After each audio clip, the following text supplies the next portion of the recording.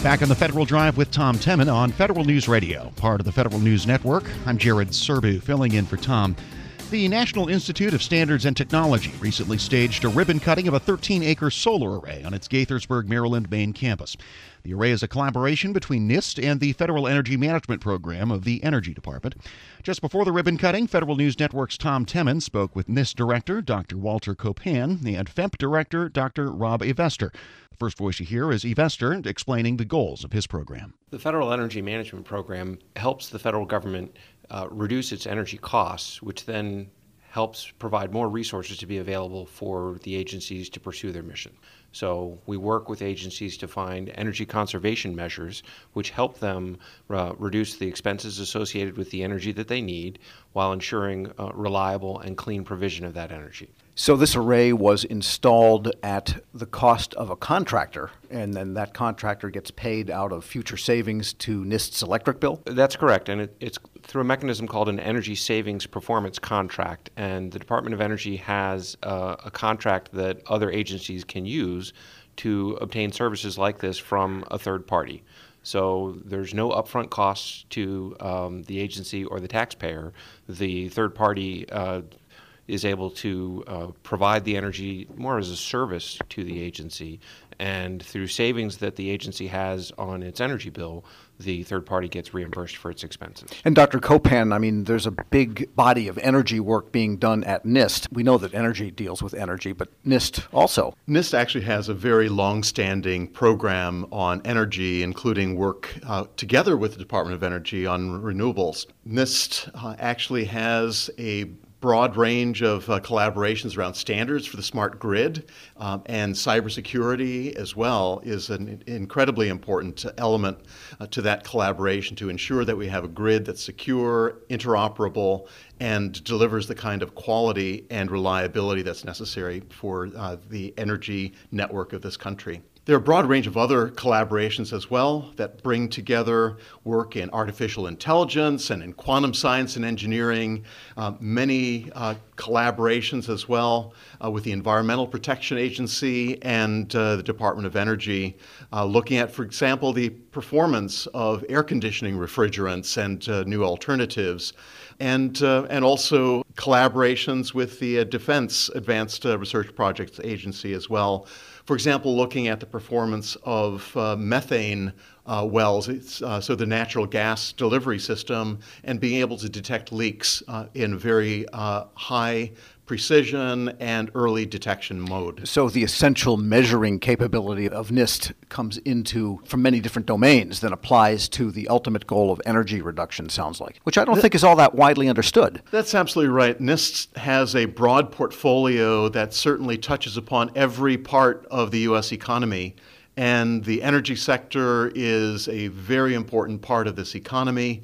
And so working together with stakeholders, with the private sector, with the other parts of the federal sector, including the Department of Energy, on measurements and standards and how do we assure that we're getting the right kind of performance and quality out of the systems that are required today, as well as the advancing systems for tomorrow. Now, this new array fired up today and powering part of NIST, nothing new about that. Lots of federal buildings have arrays under these types of contracts and these performance contracts. It goes back quite a number of years.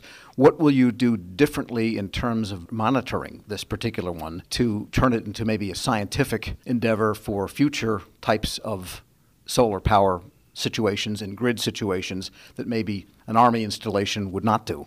NIST takes advantage of its broad array of measurement science capabilities to understand the performance of systems in the real world. And so having a grid available to us to evaluate, to look at the performance of advanced measurement systems and control algorithms for the inverters that are used, and looking at the supply of clean alternating current that's required for the campus is going to be one of those measurement challenges and opportunities for NIST, having now this new array that we're commissioning today.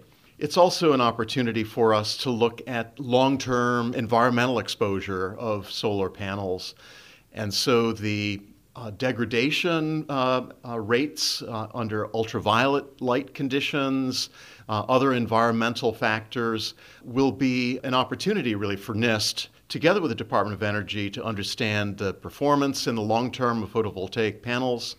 And our research team loves having this opportunity for getting hands on operational level data in the real world that's not possible in smaller scale experiments. We're speaking with Dr. Walter Copan. He is the director of the National Institute of Standards and Technology, and with Robert Ivester, director of the Federal Energy Management Program. And Rob, tell us what else you're looking at in terms of future types of technologies or future versions of current technologies for so-called alternate energy, like solar arrays and even wind. Well, the landscape today in energy efficiency and renewable energy presents a whole host of exciting opportunities in technology space. We have new solar technologies coming onto the market. We also have improved capabilities with fuel cells, energy storage, geothermal wells, wind towers, wind turbines, and as well as hydropower for generating energy,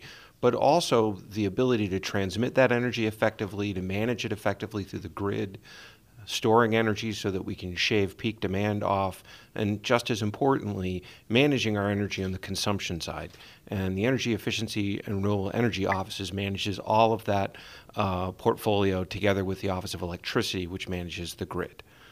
We see a lot of emerging technologies where really the key thing that's driving a lot of adoption is dramatic reduction in costs. And so we've seen with solar arrays, energy storage, LED lights, wind turbines, decreases of 60 to 85% in the adoption costs. And that's a key factor of what really drives widespread adoption. And so we see new technologies really coming into the market in a really powerful and compelling way. But behind that, we see the next generation of technologies coming out. So in solar, there's a lot of interest in perovskite-based technologies where we'll have higher efficiency and lower costs.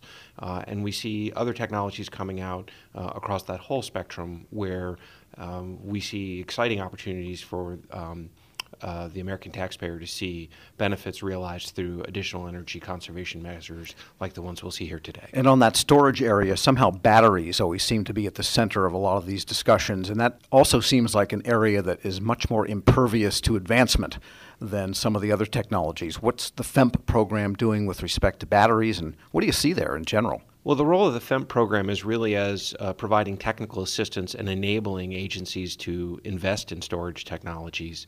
Our sister office within EERE, the Vehicle Technologies Office, invests heavily in battery technologies, and we see really crucial reductions in the amount of cobalt that goes into batteries, together with technologies that are more reliable and much lower in cost. And so we see the capabilities of batteries are really dynamically improving on a year-by-year basis. And every week there's another option that you can buy into a better battery capability. So the landscape ahead for batteries is really compelling and exciting. And Walt, just review for us what it took to get this whole thing established on NIST. You've got a lot of land here.